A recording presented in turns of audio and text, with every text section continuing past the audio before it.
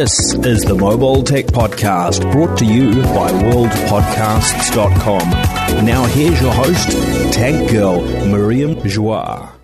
Hi, and welcome to the Mobile Tech Podcast. I'm your host, Miriam Joire, and today is Friday, September 14th, 2018, and my guest is Jose Andrade. Hi, how are you, Jose? Hello, Miriam. Good to be here with you. I know it's been a while since we've talked even. Oh, it's probably been several years. Oh, yeah. In case you guys don't know, the audience, Jose worked with me at Engadget back in the day. And so I was like, who is a very good analyst in terms of, has a good pulse, finger on the pulse of mobile that I should talk to? That's not maybe a person that you guys listen to and know. And Jose came up. And so there we are, right? Apple happened this week. It's a big week in the industry, and I'm sure you have tons of opinions. Oh, absolutely. No, super exciting. Every time there is an Apple event, I get all like giddy. I am a huge Apple fan, but I am not a fanboy. So, right. Yeah. I'm the same. Like, I'm not an iOS user. I'm a Mac user. So I really do enjoy, a good... what would I say? I enjoy a good Apple product, but I wouldn't say that I'm head over heels on iPhones. But I do think that they're obviously super significant to the mobile space. And that's why we want to spend an entire show, I'm warning you, mostly an entire show talking about the new iPhones that were launched on Wednesday this week. So, Jose, what's your initial take? Like just 3 or 4 words, maybe a sentence to summarize how you feel emotionally about this. Yeah, so as you said, you're super excited. Every time there's an iPhone announcement, I get super excited. I am not an iPhone user 100% of the time. Also, I moved to Android a couple of years ago. But my impression was that it was a good announcement, a good event, good devices, but not good enough for me. Okay. So what are the initial things that immediately make you go, no? Not good enough for me. The price, absolutely. Now the higher end went up to $1,100. That is crazy. That is pretty damn high. I agree with you. But that's the direction that the industry has been taking. And I think Apple has been driving the industry in that direction because as they're selling less phones, they want to be, having higher profit margins. It makes perfect sense to me. And, people are going to do it anyway. Absolutely. Apple is going to push the market to wherever the market wants to go. If people keep buying the $1,100, $1,400 phones, people are going to keep making them. So I don't blame Apple as a company for trying to make more money. What I do blame is the consumers that we are supporting this type of move to higher and more expensive phones that really don't offer that much more than a cheaper phone. Right. So what you're suggesting basically right now is you're saying we should also stop buying iPhones and look at the Android options out there because there are many that are really actually very compelling. And we can talk about some of the alternatives because I think there are some folks on this podcast who are probably iPhone users who are in the same boat as you, are kind of like, I think I need to move on. So let's make some suggestions maybe later in the show. But I agree with you. Pricing is egregious. I feel that I just can't blame Apple though, because I can totally see how they're manipulating the situation. They're selling less phones. They can demand a higher profit margin, so they're demanding it. And they know that they're going to drop a few people, but I think overall it's still a status symbol. And they've got people locked in with iMessage and other features. So I think they can, it's for better or for worse. I know it's not right, but I think they're doing it because they can. It's the same reason, and we can discuss this, why they removed the headphone jack adapter and the headphone jack in the first place, because they can. I am completely with you. Apple can and Apple will do it. Apple is a company. It is the highest market cap in the world right now, I believe. So Apple is going to do whatever is better for their shareholders. They work for the shareholders. So I don't blame Apple at all completely. And Apple will continue to do this type of things. Actually, I do want to clarify one thing really quick. I do work for Google. I don't work on the Pixel phones or on Android. I work on Google Cloud. But everything I say on the podcast is going to come from me. I don't represent Google because I am going to be suggesting some Android options. Yes. Of course. And I want to make sure everybody understands that, yes, Jose works for Google, but nothing to do with phone. There's no conflict of interest here. This is really more a philosophical discussion on operating systems and on ecosystems and on hardware. And philosophical probably is a bit much, but I mean, a preference, right? Price is a huge part of the decision-making process when buying a mobile device. So that is definitely the first thing. What other things, is there anything else than price that is making you pause?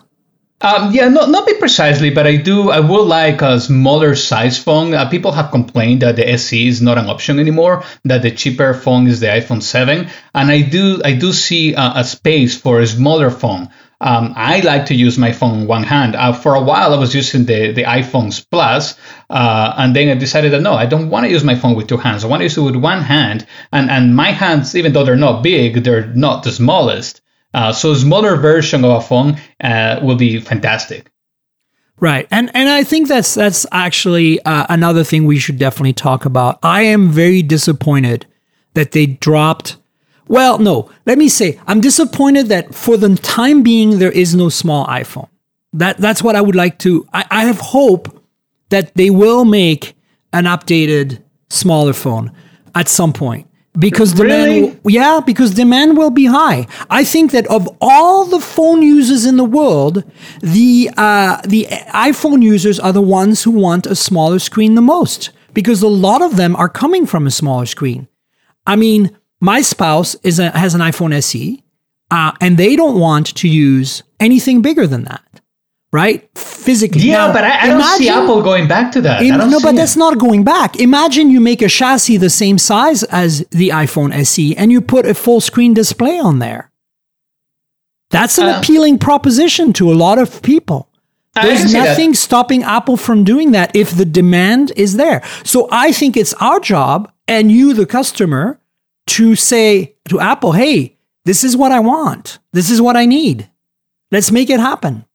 I hope that's the case, because there's definitely a need in there, especially for older people. Older people don't want a really big phone. They do want big fonts, big icons, easy to use phones. And I really do believe that iPhones are way easier to use than Android. So for older folks, iPhones are better and smaller iPhones are better. I agree. I actually feel that I recommend the iPhone to a lot of people because it's just super simple to use.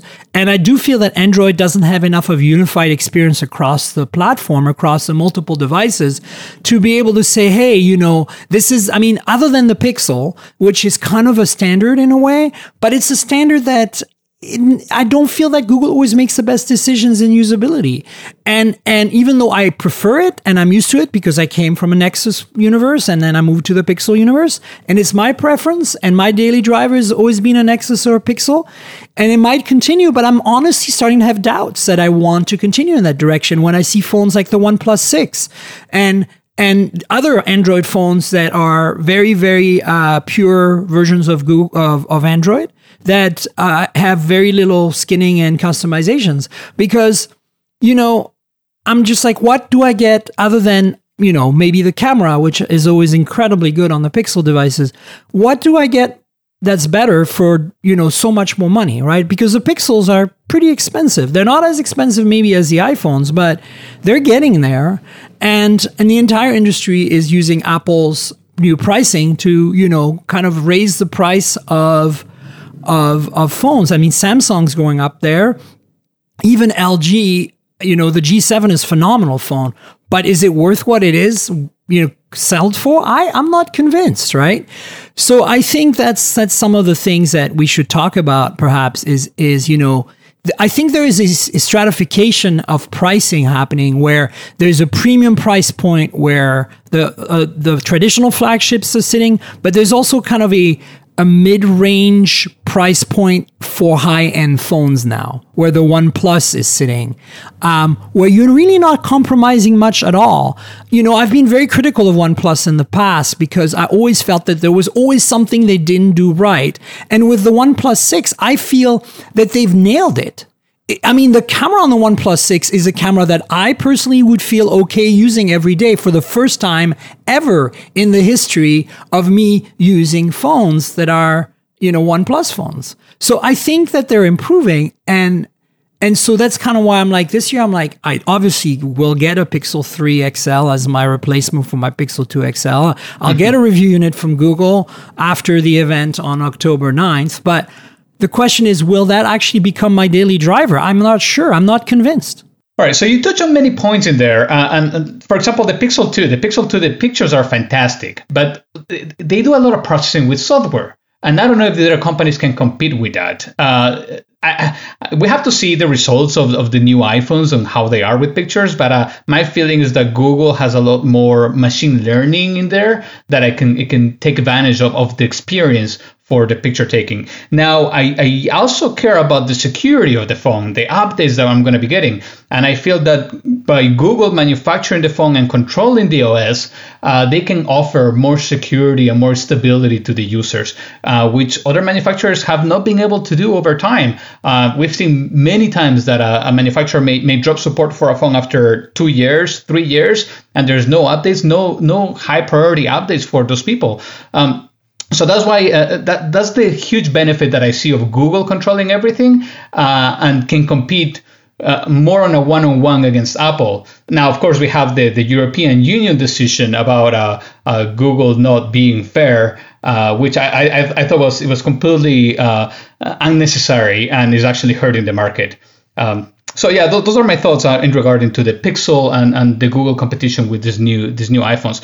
But on the other hand, Samsung has done a fantastic job. The Galaxy Note 7, the S9 Plus, those are great phones too. And Samsung has the manufacturing capacity to compete with Apple, which is quite interesting. Well, in fact, they're making chips and displays for Apple. Yeah. But I think, look, I agree with all that. But let's going back to the iPhones for a second. Pricing.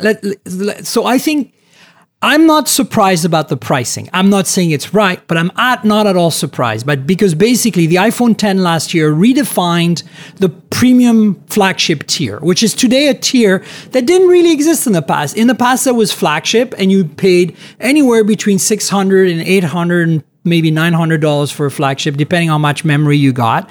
And that was that, right? And then, of course, you had lesser pricing, phones that were cheaper, and you lost a lot on that, right? The iPhone SE was a good phone. I don't think it is a good phone today. Like, I think the size is awesome, and I wish it had a full screen display, like with a notch or whatever, like Apple's doing on the new phones. But honestly, having played with Theo, my spouse's iPhone SE, I'm like, you can tell it's a 6S guts, right? It's getting old. It's really not that fast. It's really not that powerful. And it's going to struggle with iOS 12 when it gets updated, right? So, yes, but also consider that you are a power user. What do most of the users do? I don't know if they are using the phones the way that we use them. And that's what I often try to think. Like, what are the people actually doing with the phones, which I may not be doing? Well, but I'm talking about, just doing simple things on the phone, like starting apps, the delays that I'm experiencing, like Theo themselves are telling me all the time, like, my phone is too slow. And I'm like, your phone is a year old and it's got the latest OS on it. How can it be too slow? And it must be too slow for them. So they're not a power user. They're just feeling the camera doesn't start fast enough and it doesn't take pictures fast enough. And I'm like, wow, okay, so you have high expectations, probably because of other people's, you see other iPhones being used, like a brand new iPhone 10, and you see how fast that is, right? So the SE had to fall off the cliff because I don't think it's fast enough. I don't think it's good enough.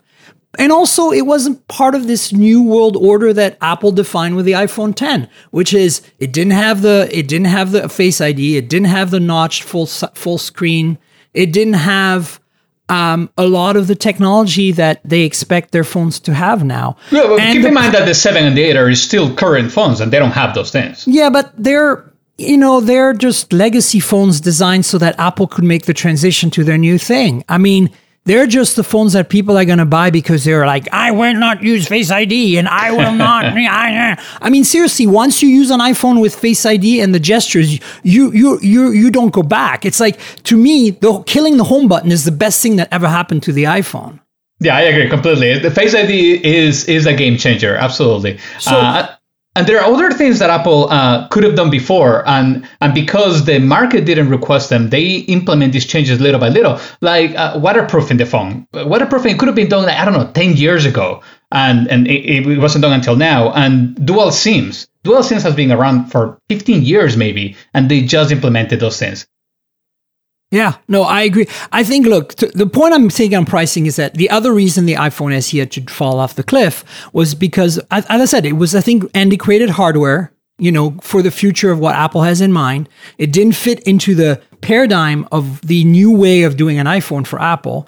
And it was not a profit maker anymore. And that's the other thing. With this transition to the iPhone 10 last year, Apple basically decided we're going to not just be making flagships and and maybe slightly more foldable flagship that are still sold a little longer, like the iPhone 8 is still sold and the 7 is still sold. But we want to make, we want to be known as a premium company, like we are known for everything else. And I think for a while there, in part with the SE, they had they had attracted a bunch of people that could afford an iPhone at $400, but at the same time, they were deviating from their modus operandi, what they've always done, right? Yeah, but isn't there more money selling cheaper phones? If they really want to make a lot of money, they can definitely go cheaper. There isn't. Talk to any phone maker out there. Who is surviving out there selling cheap phones? Samsung isn't. Samsung doesn't make their bread and butter on phones they sell in India. No, I'm not saying cheap phones. The $100, $200 phones, there's definitely nothing there. But on the $400 range, in this case, Apple is starting at $749. It's from huge. Everybody I hear, nobody's making money on phones except Apple, and maybe Samsung only on the Galaxies, the premium phones. Nobody's making money making phones. OnePlus certainly isn't making money making phones. How's that Motorola doing? Well, how is Motorola doing? I mean, they're not doing having great. Looked into it.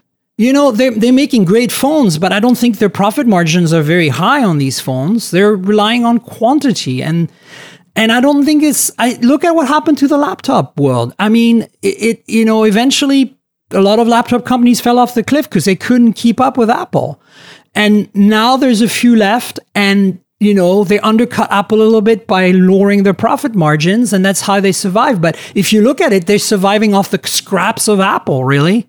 People buy a MacBook or, I couldn't afford it, so I bought an HP. Right?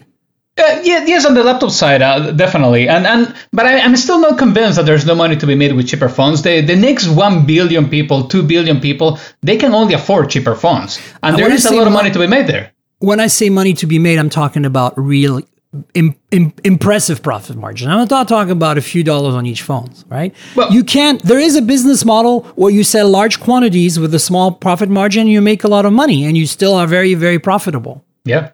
But that's not the Apple way.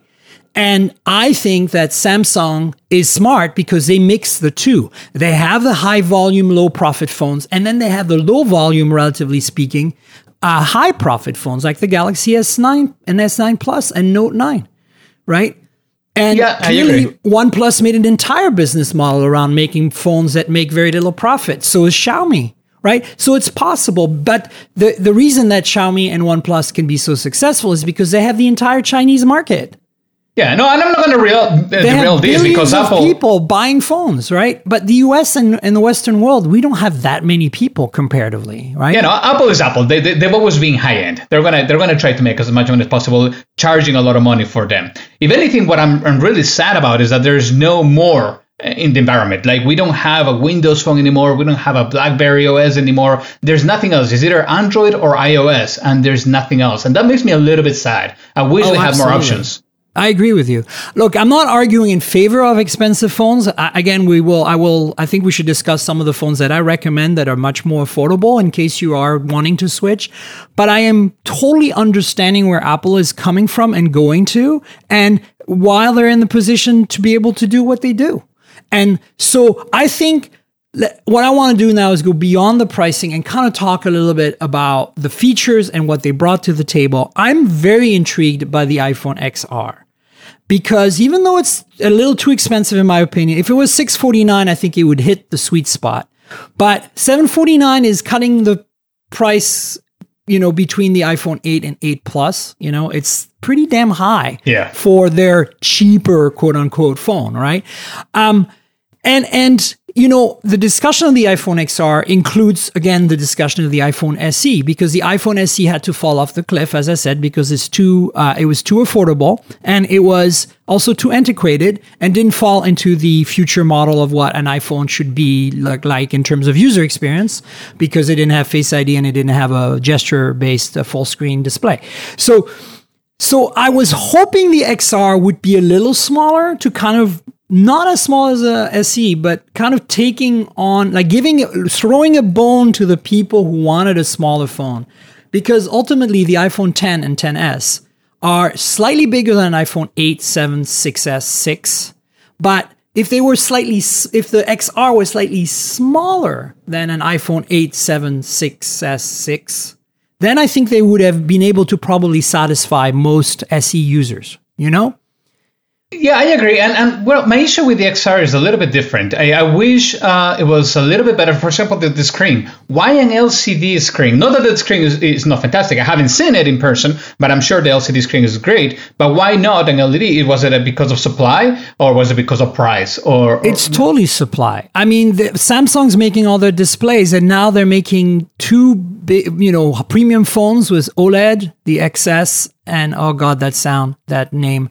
Let's talk about the names. I should say 10s, the 10s and the 10s Max, XS Max. Ooh. I don't know. I'm going to keep saying X. I hate it that they call it 10.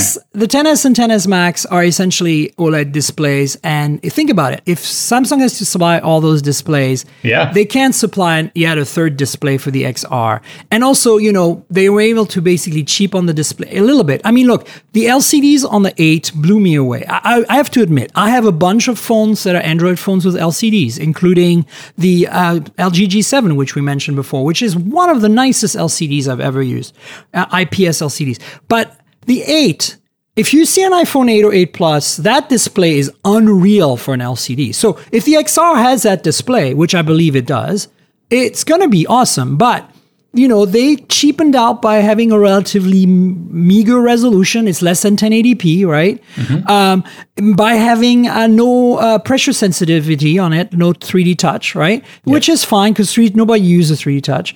But I think it kind of vexes me that they cut features from the XS, the 10s, but they really didn't cut. They cut a lot of them in this display, right?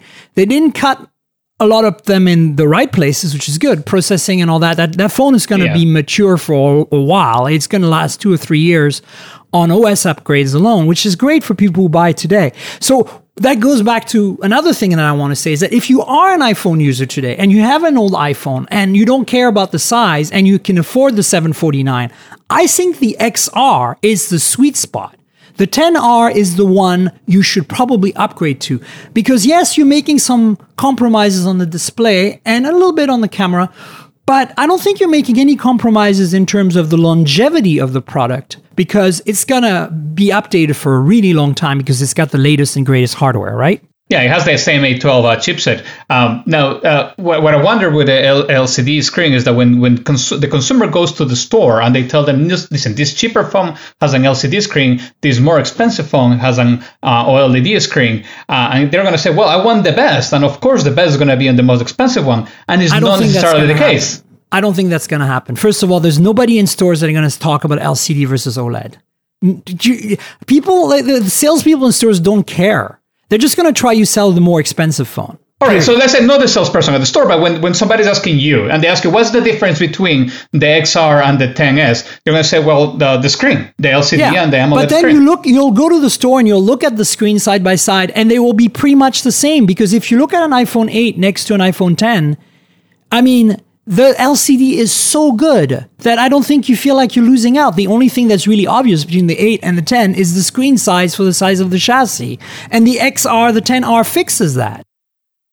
You're getting full screen display. Let's mention another thing, the headphone jack. Is that important or not? And I will say at this point it's not. That's a dead herring. I mean, it hasn't been on iPhone since the 7. So I think it's important.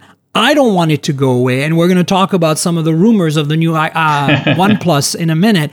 But I'm pissed that they removed it back then, and they're never going to bring it back. So I'm not surprised it doesn't have a headphone jack. What I think sucks, and where Apple is really, considering they're positioning themselves as a premium brand, when I buy a premium car, I get all the bells and whistles, right? And now, I'm not saying they should have the headphone jack on there because I don't expect Apple to ever put it back. They want you to buy the AirPods, obviously. But they took out the dongle, the adapter from the box this year for the 10R, 10S, 10S Max. So that is, to me, it's like, are you serious? $9? You couldn't put a $9 dongle in the box with your $750 to, I think it maxed out as almost $1,500 for the higher end version. A higher spec version of the 10S Max. But do people need the dongle? $9? It doesn't matter if you need it or not. It's like selling you a BMW with a little, those little plastic covers on there is a thing you can have here, but you didn't tick that option box, so we didn't give it to you. Like the switch covers, the fake covers on your car. That's what it screams like to me. It's so petty. It's like, I can understand. It's to me, honestly, it's up there with the lack of a fast charger. But that is Apple. Apple is going to charge you cents for adapters. Look at the why do they Pros. By that reasoning, why are they still putting an adapter in the box? Everybody's got their old iPhone adapter still floating around. Why do you need a new adapter? No. So on the MacBook Pros, you need an adapter for everything, for Ethernet, for displays, for everything you want to do. You need an adapter, I see what and you're that's saying. what they're doing on the iPhones. No, I'm talking about the power adapter, right? So in the box, there was a power adapter in the old iPhones, and there was a pair of earbuds wired, and there was a headphone adapter, right, on the latest phones. And the new phones, they removed the headphone adapter. So I'm like, and they also we thought they might upgrade the power charger to a fast charger, like a high speed charger, but they didn't. They kept the old slow speed charger in there. Yeah. Well, and I'm looking for USB-C. So, of course. But so what I'm asking you is, why, like, if you're, by that reasoning of we're not going to include the dongle, why not include a charger? I mean, it's a shitty charger they're putting in there. So you already have... You need a charger. You have a shitty charger from your last phone. If you don't have anything, you need a charger. But you absolutely don't need a dongle. You have a charger from your last iPhone, and it works just fine. Yeah, but not everybody is coming from a previous iPhone. Maybe it's somebody that is coming from a different phone. Then just put a cable in there. You can have a different cable. You can have a separate option, definitely. You could still use the brick from your Android phone because it probably has USB Type A on it. I'm just saying, like, to me, it's kind of cheap of Apple in this extreme way to not put the headphone adapter in there, because not everybody is using wireless and not everybody wants to use wireless. To me, it's not surprising. It's Apple. Apple is going to save money. And I agree with you. In the same way as it wasn't surprising to me that they would drop the SE and that the prices would be high. But at the same time, that's one thing that's bugging me. I think they went a little too far there. That's just me. Yeah. All right, so there's rumors about the iPad coming with USB-C. Why don't the iPhones don't have USB-C? Oh, well, that's because MFI, and they make most of their money. They don't make their money on iPad accessories. They make their money on iPhone accessories. So, and the iPads are starting to be limited, the Pros in particular. They're better than laptops, some of them, in terms of performance. So they're starting to be limited insofar that they cannot transfer data fast enough and charge fast enough through USB, through Lightning. So they're going to switch to USB-C. That makes perfect sense to me. But you see, we keep going back to this point that Apple is going to try to squeeze as much money as possible from the consumers, and it doesn't feel right. That's why I left the iPhone. Well, I left the iPhone a long time ago. I left the iPhone after the first iPhone. Oh, wow. Then you've never been fully on an iPhone. I mean, no, I have the iPhones. I buy them. Right. I get review units because as a tech journalist, I need to be able to have a point of reference. I need to evaluate. And I love the iPhone 10. I think it's a phenomenal phone. The reason I love the iPhone 10 is that it was the first iPhone in a long time that felt like an Android phone, in the sense that it included all the modern technologies. It had a full screen display. The notch was a little bit weird, but everybody's doing it now and everybody's used to it. Oh, I hate it. It had, it really pushed the envelope. I felt that with up to the iPhone 7, from the iPhone, to me, there are some milestone iPhones. The original is a milestone. The 4 is a milestone, right? The 4 brought Retina display, glass sandwich, stainless steel body. Like, it brought so many technology that are back now. Like the iPhone 10, 10s, 10s Max are stainless steel glass sandwiches, right? Yeah. So the iPhone 4, and then the 5S, because the 5S introduced Touch ID, and until then, Android had tried for a while to give us fingerprint readers, and it sucked. It was terrible. It didn't work. And we didn't use it. And then Apple did it, and it was reliable, and it worked. And then they dragged the entire industry kicking and screaming towards fingerprint identification, and it changed the security for our phones. Do you remember how insecure our phones used to be? I didn't even use a passcode on my phone for the longest time. Oh yeah, no, that was a completely second thought. And people refuse to put a passcode because it's too slow. Exactly. And you can't use it. So the fingerprint reader solved a lot of problem, and Apple did it right, and that's why the 5S wins, in my opinion.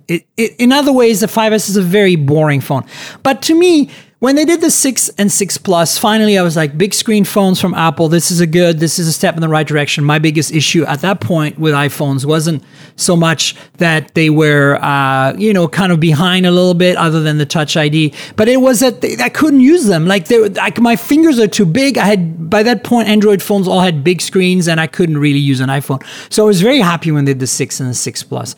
But after that, 6S, 6S Plus, 7, 7 Plus, 8, 8 Plus. To me, those are evolutionary phones. There's nothing there. In fact, if you look at if you've used any modern Android phone that is full screen and has a notch, or even full screen without a notch, there's a few of them, or if you use an iPhone 10, or maybe a 10S and 10S Max or 10R, all these phones, after you use those for a little while, I can guarantee you, though, you go back to an iPhone with a home button, and it feels like you're going back a decade. Yeah. I left the iPhone after the 6, I believe, the 6 Plus. So it hasn't been that long for me. I am relatively new to Android, even though I've been testing Android phones for forever, since the G1 maybe. But I do like iPhones quite a bit. But I just got really, really upset that the iPhone 10 increased the price of the phone so much, and that's why I left. Yeah, no, it's crazy, and I mean, I feel like. I left a long time ago simply because I didn't like the OS. And I feel that iOS has gotten way, way better. And I think 11 was very good, although not quite good enough for me to switch back.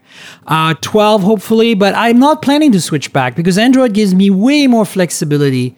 And flexibility in every way, not just in user experience, but in software, in hardware choices, etc. But so I've always been an Android user, and that's not going to change. But I do appreciate what Apple's trying to do, and I feel that the iPhone 10 was worth its price in the sense that they really pushed the envelope. Now, that also gave them a reason to make things way more expensive. And for $749, I think the 10R is a good phone, but they're definitely cutting corners on the display.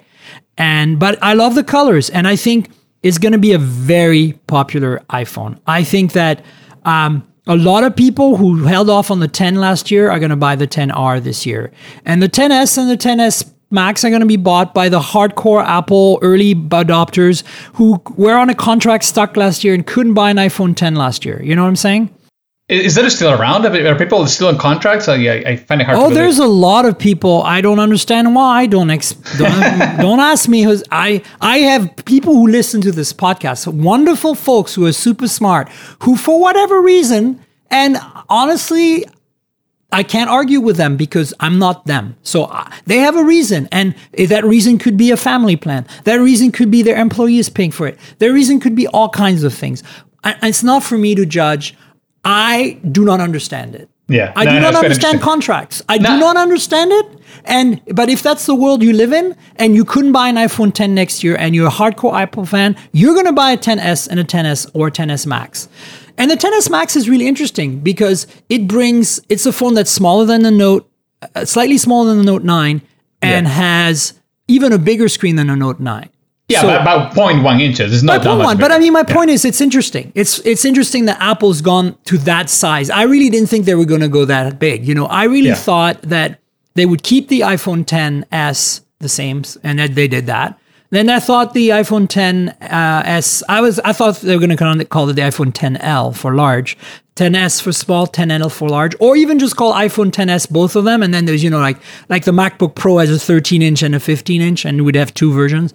Yeah. And they kind of did that, except for the names. I mean, seriously, I think Steve Jobs is turning in his grave with these names. Like, what are these names, Jose? How do you feel about terrible. these names? No, the names are terrible. Why couldn't they come up with something better than that? That is like the most. They had an engineer name these things. It's terrible. 10s makes sense because it's S added on. It's it's a TikTok thing, right? The TikTok year. This is the talk. The tick was a 10.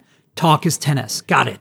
Now, Maybe. 10s, I would have just called it either 10L or the 10s, and they comes in two sizes.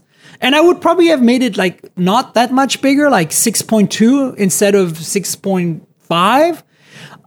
But that's just me. And then the 10R, I think it's called R for Redux. It's kind of like, in many ways, it's both a reduced 10. So Redux doesn't mean reduced, but it does mean, a revisited. And so they're revisiting what they've done in the past, which is like, I think with the iPhone 5S and 5C. The 5C was a, kind of cheaper, lower content 5S and came out with all the colors at the same time. And I think to me, the 10R feels kind of the same. It's slightly more affordable. It has all the colors. It's a little de-specced. Not as de-specced as the 5C was to the 5S. But that's why I think R stands for Redux. Yeah, that's maybe. my theory.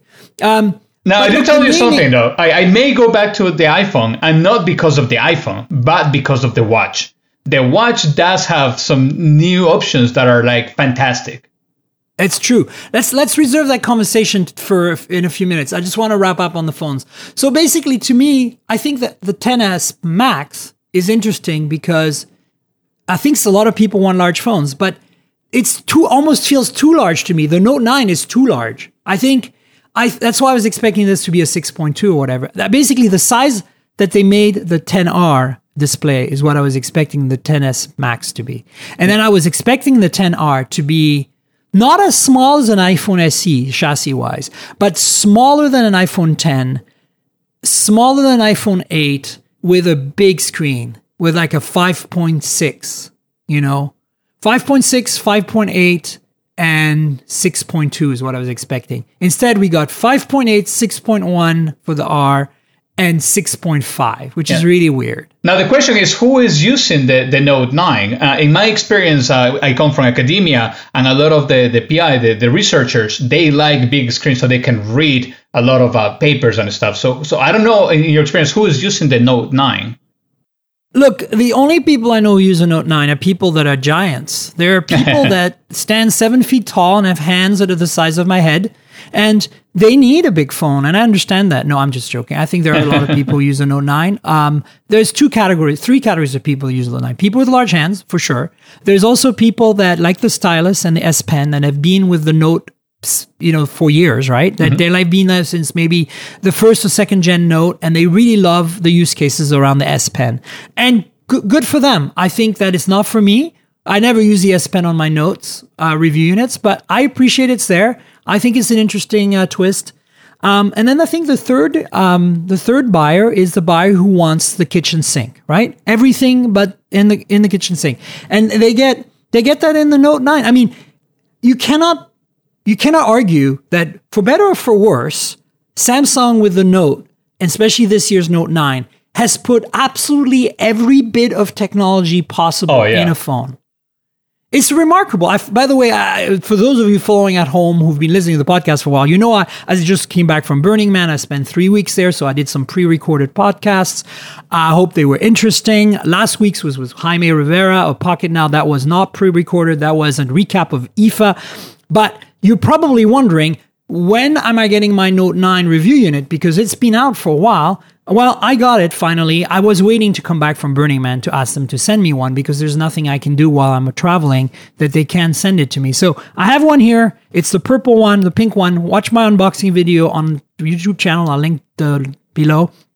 But it's exactly what I was expected. It's a massive phone that's still relatively compact for its size screen because it's got few bezels, and it has every feature you can imagine on it. It's amazing. Yeah. So which phone is going to sell a lot more, the XS Max or the XS? I think the XS this time. In the past, I would have said the Plus phones because 5.5 inches, you needed that real estate, right? But now you're getting 5.8 inches on the 10S. Why would you even care about getting bigger than that? Yeah, I'm with you. I honestly, that's what I'm telling you. I don't understand the 6.5 inches. I think it's completely insane. I don't think you need that on an iPhone, especially not on an iPhone. I think that should have done maybe a 6.2 inch one that's slightly bigger, and they should have differentiated in other ways than the size. There's only the size that's different. They both have the same camera system. In the past, the bigger phone always gave you something extra, right? Like a dual camera or something. And battery life is the other reason I see people buying that phone, right? More battery life. That's all. Yeah. One of the number one reasons I hear people buying a Galaxy S9 Plus or the Note 9 versus the smaller phones is they want more battery. So I don't know. I think it's a tough sell. I think that for me it's a tough sell. I don't get it. Yeah, I'm going to be paying attention, definitely. I want to wait until I see the first XS Max outside of the I hear that it's sphere. Not, I mean, I have a Note 9 here in front of me, and it's slightly smaller than that, so it's actually not that huge. It's just not, it just seems overkill to me. I don't know. Yeah. I mean, it's $100 more base price, too. Like, so maxed out, it's like $1,500 or $1,460 or something. Wow. I mean, some people saying that the phone is more expensive than their car. And that is true. My car is probably about $2,000, so it's almost there. Wow, yeah. But the Note is also very expensive. So, anyway, I mean, look, I am, this is again a TikTok, it's the odd year. It's the XR, the XR is the interesting phone to me. I wish it was $100 cheaper. At that price, I think I could wholeheartedly say, go get one if you need to upgrade your iPhone.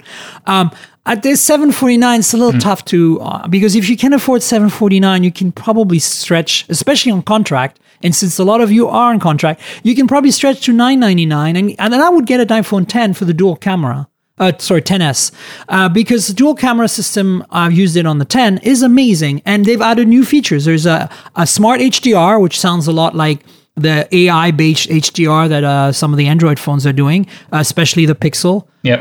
And they have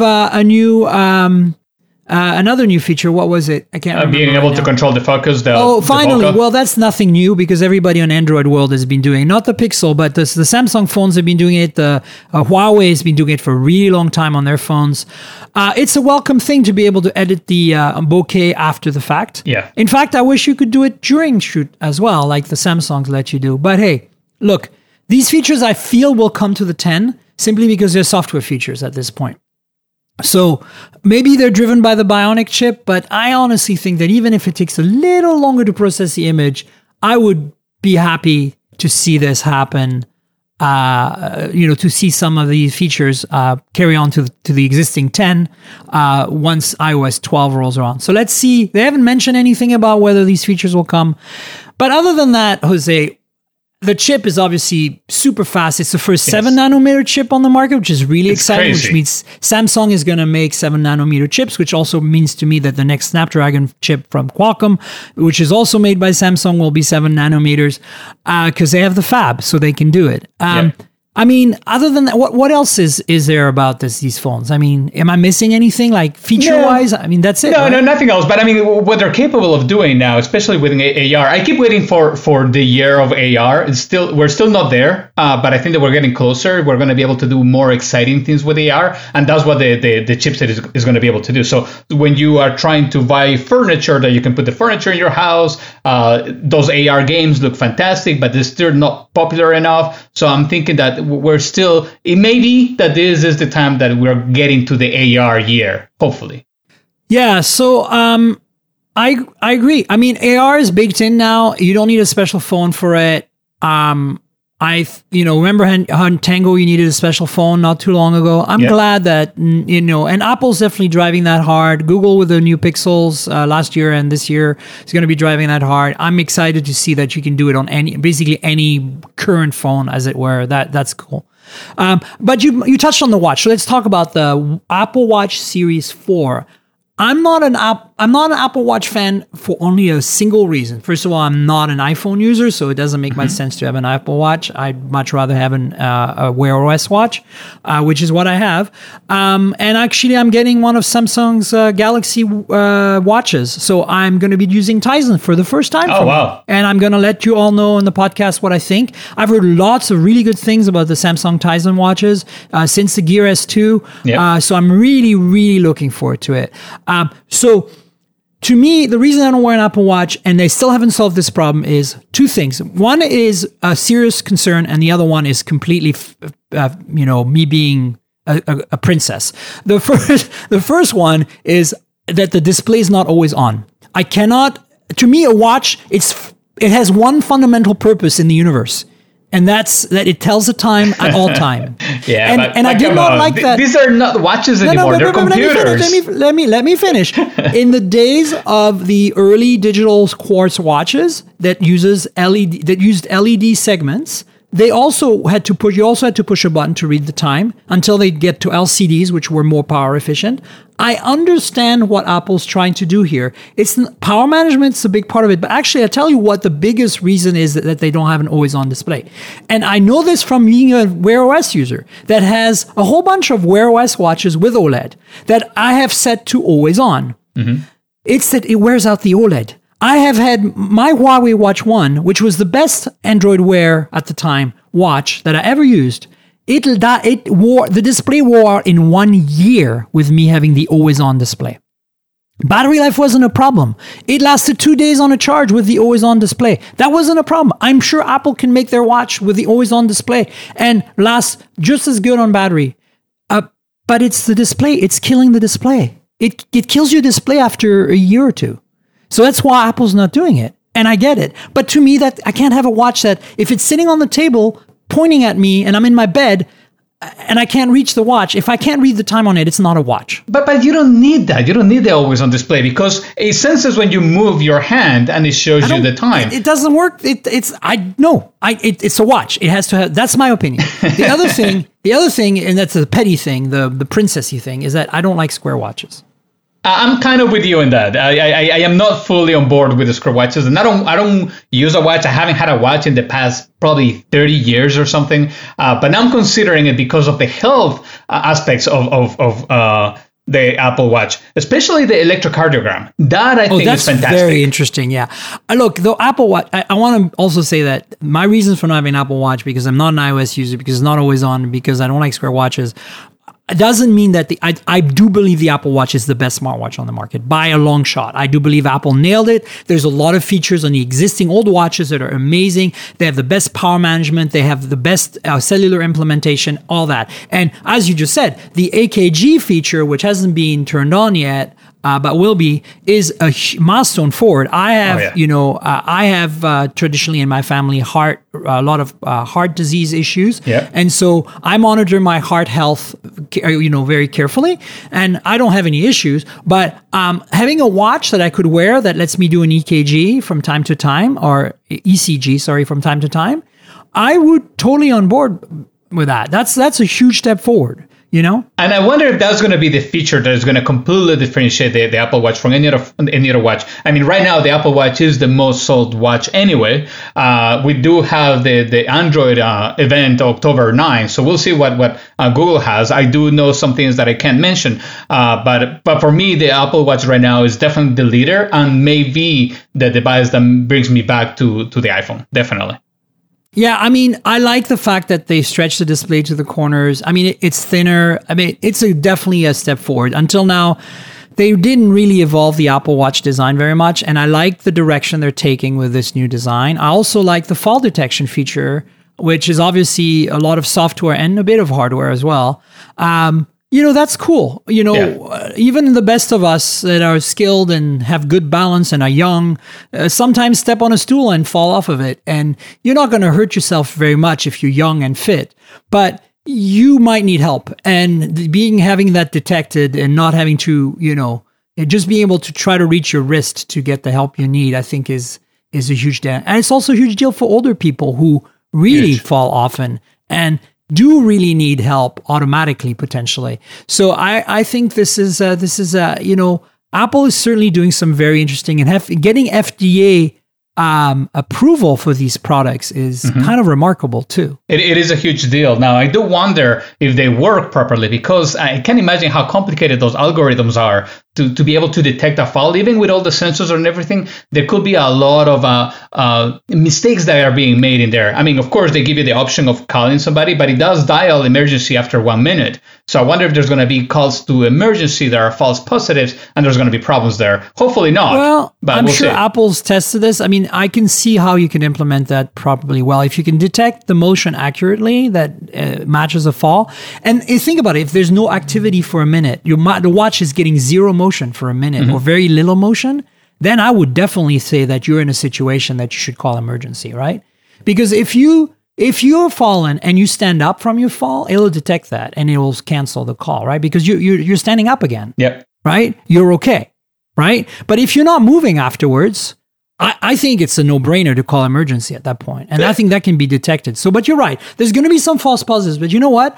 I'd rather have a false positive, even if I get fined for calling 911 for the wrong reasons, Because like, this is not the kind of stuff you want to mess with. No, but the risk in here is that there's too many false positives that Apple has to disable the feature. So hopefully it doesn't get to the point, but it could happen. I'm sure they've thought about this, and I feel pretty confident that they did it right. This is Apple. This is one of the things that I think it's really rare that Apple messes this kind of stuff up. They do sometimes, Antenna Gate, a bunch of other things screw stuff up. But I think in general, they are, I hate to say this, but as an Android user, but they do things, they have a lot less bugs in their stuff. A lot of times they do it right, but yeah, they do some things wrong. Remember Steve Jobs, you're holding it wrong. Exactly. Antenna Gate. I mean, look, you're right. There is a potential. So let's watch out and see what happens. It'll be interesting. Yeah. So I mean, overall, nothing. It's amazing to me how much leaked ahead of time. Like, really, there was nothing new in this announcement. We knew everything that was coming. Well, the ECG was new. I don't think that leaked. So there was a few things. Now, what about wireless charging? That was something that was missing from the announcement. There's no AirPower anymore. Is it going to be canceled? Like, what's going to happen? That's a good point you bring that up, because everybody's scratching their heads about that. I think it's a typical Apple thing where they weren't able to do it in time or on budget, and they're dropping it, and they're basically letting it fade away without making any noise about it, because it's very un-Apple to announce something and not ship it at all. Like, they have shipped huge delays before, but this is kind of crazy, and I really don't know what the deal is. And I do have my hopes for wireless charging in general, because what we have right now is not real wireless charging, like wireless chargers that is completely wireless. I hope that we can get to that point that we don't need any cables and our devices are just charging when we are wearing them. That would be fantastic. Right. Absolutely. I'm on board. I'm also glad that the iPhone XR has wireless charging. It's finally there. I use wireless charging on some of my phones, and I really like it. So I'm glad to see Apple, kind of putting this across the board. I mean, they did it with the 8 last year, but it's good. It's good news. It's kind of weird that the AirPower thing's gone, but I think it's gone, and it's just the way it is. So overall, no surprises, same old Apple, gouging people on price. But look, if you're in the ecosystem, you're going to get a great experience. I had a few friends on Facebook that are standard iPhone user, complain about, oh my God, I need a new iPhone, and I can't believe that there's no more iPhone with a home button. And I'm like, well, there is. You can buy an iPhone 7 or an iPhone 8. If you really want to, I wouldn't. And I told them, I said, look, I would, because after I started using my iPhone 10, it took me a few hours to get used to the gestures and the Face ID. And I went back to using an iPhone 6 Plus recently, just because I have one floating around, and I tried to do something with it. And I was like so frustrated with the user experience, the tiny screen, the having to use the home button. I just think it's the best thing that happened to iOS is having no home button. But change is difficult for people. Even my wife, she doesn't like change. She's not gonna like not having the home button, and it's just because that's the way she is. She used Windows for the first 10 years that we were together, and I was able to bring her to the Mac. So change is difficult for people, and that's it. And I agree. I know that Theo, my spouse, is going to be, when they finally have to get an iPhone without a home button, they're going to be kicking and screaming. I know it. It's going to be hard. Well, also, they're going to be really upset they can't get a small phone anymore. So I don't know. I want to talk about a few other things really quickly. I want to make some suggestions. Remember how I wanted to suggest some phones that weren't $749 or more? So obviously, in the Android world, you can buy phones for all kinds of prices. And in the past, they weren't very good. Unless you spent $500 or more, you weren't really getting a great phone. Now this is very different. There are a whole bunch of choices starting at around $200 that are really great. The Moto G6 is probably the closest phone to a premium high-end flagship that's been reduced in every way, price, specs, but not user experience, thankfully. And cost about a bit less than $250. It's a glass sandwich, aluminum and glass. It has a dual camera system that's okay. It's actually not horrible at all. It's probably better than what you have on an iPhone SE. It has a fast enough processor. It's got a nice enough display. It's basically, I cannot recommend that phone more for that price. Also, stock Android, which is really great. So there are phones but a warning with the really cheap phones is that people don't know that they have to buy a phone more often because they're saving the money up front, but they don't last that long. The Moto of course. Yeah. Although, that's a problem with Android in general. I mean, the chance of the G6 the Moto G6 will probably get, Android Pie, but I think it's not going to go beyond that, right? No, that's a general problem with, that's why I buy Pixels or, use a Pixel, because I know I'm going to get the first version. I'm running Android Pie on my Pixel for 2 months now. Yeah. And I didn't even run the beta. This is the official version. So, that's one of the advantages. And, but that's also changing. Think about this, Jose. A OnePlus 6 is a phenomenal phone for $503. It's a phone that rivals $1,000 phones and $750 phones any day of the week, any time of day, and you can install Pi on it. It's one of the phones that Google supports for testing the beta of Pi. Yeah. So you can have Pi on that today, and of course, now that Pi is officially out, OnePlus is working to make an official build for that's not a beta, right? So I think there are some phones that you can save a lot of money and get some seriously good user experience. You're making very, very little compromises with OnePlus 6. And the OnePlus 6T, by the way, we should just mention really quickly, is coming soon and is going to have further improvements over the OnePlus 6. But it will also, allegedly, lack one feature that I think is essential on a phone, and it's the headphone jack.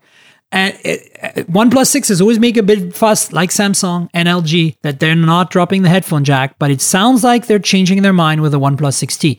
There are very, very clear rumors from Carl Pei himself, the CEO, that the OnePlus 6T will not have a headphone jack. I'm really why annoyed is that? with this. Is it to save money? Is it why? There is the official reason is to save space and have a bigger battery, but I think that's bull crap. I do believe that they are just trying to save a buck because it's OnePlus and they're always trying to cut corners somewhere to save money. Like OnePlus 2 did not have NFC after the OnePlus 1 had NFC, and the OnePlus 3 brought NFC back, and they brought it back because people complained. But I think he cited that I'm not sure this is official citing, but apparently in an interview he said that 65% of OnePlus users are using wireless earbuds or headphones. And because of that, they chose to remove it. Because it saves money and it saves real estate, and they put a slightly bigger battery in the phone. So, to me, that's still weasel words. To me, that's still BS. I'm sorry. Like you could apply yourself and do both. The saving a buck per connector, I can totally see because it's very competitive, that price point, right? So if you had given me that excuse, I would have taken that, maybe accepted it a little better. But the space and 65% of our users, that's all a load of crap. Yeah. So I'm annoyed, but it's a newsy part of our week, and I want to point that out. So, yeah, Yeah, no, the OnePlus is a great phone, definitely. So the joke is, are they going to change the name now? Is it going to be called One Max? No. That everybody pretty much knows that they do the number and the number with a T halfway through the year. They do 2 phones a year. I'm pretty sure it's going to be OnePlus 6T. I'd be surprised if they change the name, and I'd be surprised if they, break any of the great things about the existing OnePlus 6. There's rumors of the fingerprint reader being under the display, which could be a bad thing because usually they are a little slower when they're under the display right now. But we'll see. Maybe they, BBK, the parent company, also owns Oppo and Vivo. Yep. And they've made a bunch of phones now with under display fingerprint readers. Not ones that we've seen here, but, we'll see. And supposedly the OnePlus 6T is going to be sold at T-Mobile stores. So they might actually get some pretty decent market penetration for once. Oh, interesting, because up until now, I believe it's a little bit hard to get. I mean, it's not anymore. Since the OnePlus 3, they've actually been relatively easy to get. There is always a bit of a production crunch at the beginning, but you can order them on their website and get it delivered, overnight. It's no harder to buy than a Pixel. So I think that's the other thing. The Pixel is getting more expensive. I think the new Pixel is going to be very interesting because I think it's going to be the first Android phone that is sold in the US that has a full-on, time of flight face identification system like the Face ID system on the iPhone. Because a lot of Android phones do Face ID or face authentication, but they don't use a 3D sensing mechanism. Yeah. They don't actually use the time of flight or a matrix projection or dot projection. So I think I'm very looking forward to see what Google's got in store there, because it means being able to pay with your face. All the Android phones right now, when you want to do touch to pay, you have to use a fingerprint reader or type in your code to authenticate. You can't use your Face ID system to authenticate because it's not secure enough. So it'll be interesting to see what Google does. The only phone from an Android maker that has like a 3D depth sensing front camera for face identification is the Oppo Find X, and it's not sold in the West yet, and it doesn't really support payment through that authentication system because it's, I don't think, baked into the hardware and the software like what Google is going to be able to do with the Pixel 3 and the Android P, right? So I think that's going to be the big news on the Pixel 3, Pixel 3 XL, and of course some more camera improvements, AI-based camera improvements that I'm really looking forward to. Yeah, and payments is something that I really love. I used to use Apple Pay. I use it all the time. Oh, absolutely. It's fantastic. I get really annoyed when I can't use it. Yes. My biggest pet peeve is when I go to a place and they have a Square terminal and they don't have the little puck, Yeah. the little square thing to tap on or to put your chip card. I don't care about chip cards. I don't like chip cards. I don't use them. I use my phone, and sometimes reluctantly I have to pull out my credit card for swiping because some merchants, we didn't charge it today, or we lost it, or it doesn't work. It's like, fuck you. Like, I want to tap to pay. You are a tiny little box that you get for free from Square away to giving me tap to pay. And because you're backwards, you're refusing to let me do that? Screw you. Now you travel between San Francisco and Portland, correct? Yeah, I do have 2 residences. Is there a difference between the amount of stores that have tap to pay in San Francisco than compared to Portland? There's definitely more in San Francisco, but I think it's catching up really quickly. In fact, I travel all over the world for my work, and I see a lot more penetration of tap to pay everywhere. Of course, China is a different world. I use WeChat Pay there when I'm in China. It's barcode based, so you don't really need NFC for that. But China's got its own universe. Yeah. Speaking of other news items, I just want to quickly mention that LG has announced that their V40 flagship will be launched in New York City on October 3rd. I'm definitely going to be at the Pixel event on October 9th in New York, but I'm not quite sure that I can stay long enough to do the Microsoft Surface event on the 2nd and the LG event on the 3rd and the Pixel event on the 9th. I don't think I have the resources to be able to stay in New York City that long because it's very expensive to stay there. So I'm definitely going to the Google event. I'm not sure I'll go to the LG event, but I'll keep you posted.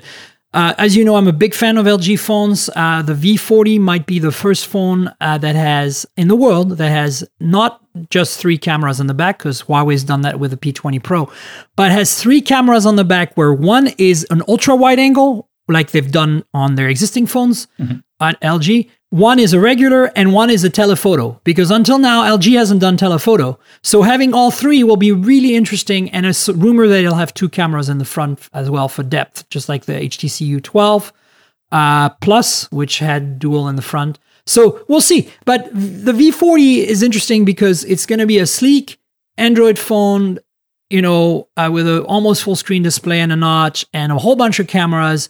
And as usual, it will have the incredible high quality hi-fi quad DAC from ESS, the dedicated audio chip with a headphone jack, because that's LG's thing. They have the best sounding phones on the planet for the last 2 years now because of their partnership with ESS. And if you're an audiophile like me, there's only one way to go, and it's wired. And there's only one way to go, and it's with a super high quality audio subsystem.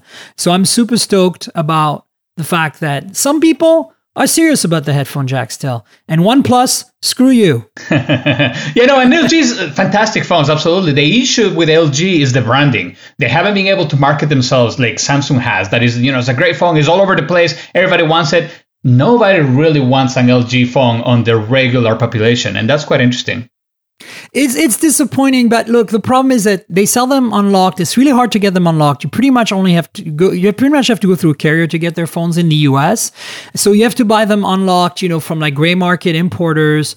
Sometimes they make them available unlocked, but not always. And then the other thing is, honestly, the prices are a little high for what you get. I mean, don't get me wrong. I think the LG phones are great, but they're not in the same league as like a Samsung Galaxy in fit and finish and stuff.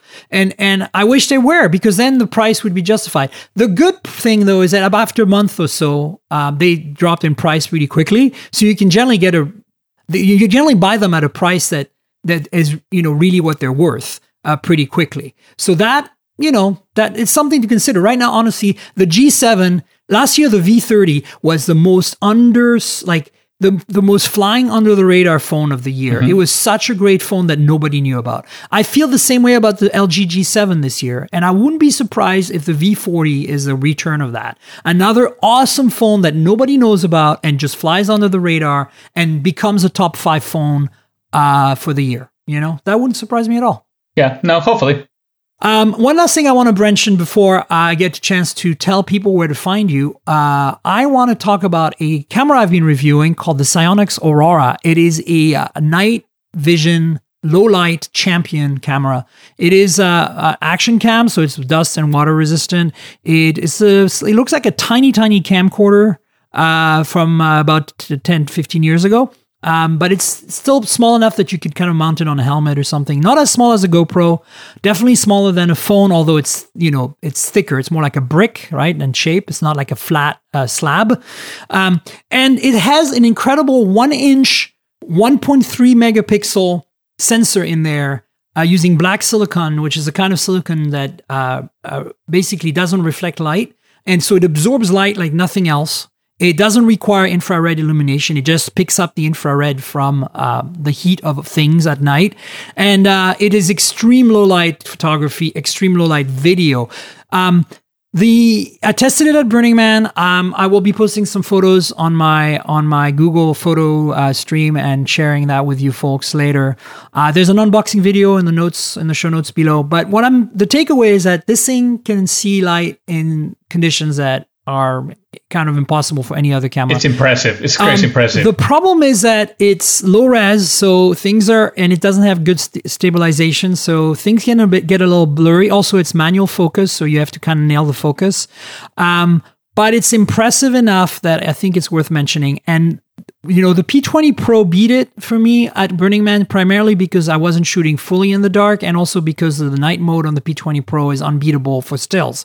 But for video, the Sionix Aurora is, you can do video in almost no light and get something usable out of it, which is insane. And without, this is not thermal. This is not using infrared illumination. It's just out of thin air, picking up pixels.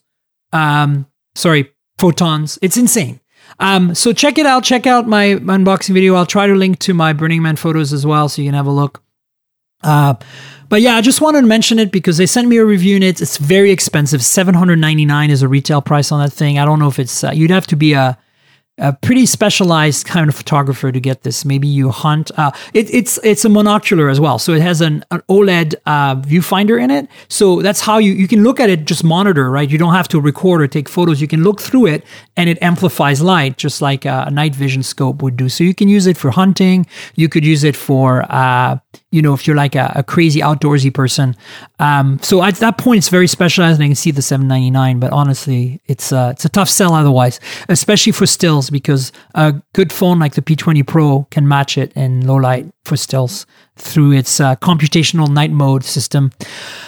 Anyway, that's the news this week. Jose, thanks for being on. It's fun. Do you want to tell people where they can find you? Yeah, no, thank you. It's just fantastic. And yeah, having spoken to you in so many years, that is really cool to get in touch again. So I'm really not doing anything public anymore. I'm doing a lot of consulting for Google Cloud. So if you're into infrastructure and stuff like that, and you want to talk about infrastructure, definitely look me up on Twitter at J Andrade, Andrade. Of course, I love talking about anything about technology. I am a software developer too. I'm into Raspberry Pis. So any technology topic is good with me. But right now, nothing in communications or public. But still, look me up. Yeah, I mean, you should definitely friend Jose on Twitter. There's some good tweets there, and we work together. Lots of depth of knowledge. You're pretty. That's why I'm glad to have you on the show, because you are still super keeping track of what's going on out there. Thank you. And yet, while you don't have a public persona, you are connected, and I really value your opinions. You guys know where to find me. I'm Tankgirl on Twitter. That's TNKGRL, like the comic book character without the vowels. That's also my handle on Instagram. And I'm on YouTube as well, but it's just my full name. YouTube.com/Miriam Jouar, Miriam with a Y. There's a lot of videos that complement the podcast on my YouTube. So go subscribe, like the videos, tell your friends about the podcast. It's mobiletechpodcast.com. If it's something you just stumbled upon, we're on Apple Podcasts, Google Podcasts, Pocket Cast, Overcast, Slacker, Stitcher, TuneIn Radio, everywhere. Just look up Mobile Tech Podcast and maybe add Tankgirl, TNKGRL to that in case you can't narrow it down, because those three words are pretty popular in the podcast world. And subscribe, tell your friends. We want to grow this thing. And then I want to thank our sponsor, Audible. Audible is the number one, the source of all audiobooks in the universe, it seems. So if you like audiobooks, this is a place to go, audible.com. I have a link for you in the show notes. It's audibletrial.com/mobiletech. That's audibletrial.com/mobiletech. That is the URL you should go to get a special deal. If you're joining audible.com, you'll also support the podcast in doing so. So I want to thank Audible for being a sponsor, and I want to thank Jose for being on the show. That was really awesome to have you on. Thanks for your thoughts on Apple and all things technology. Thank you so much for the invite. Absolutely. So stay tuned. We'll have another show next week, and we'll see you then. Cheers, everybody.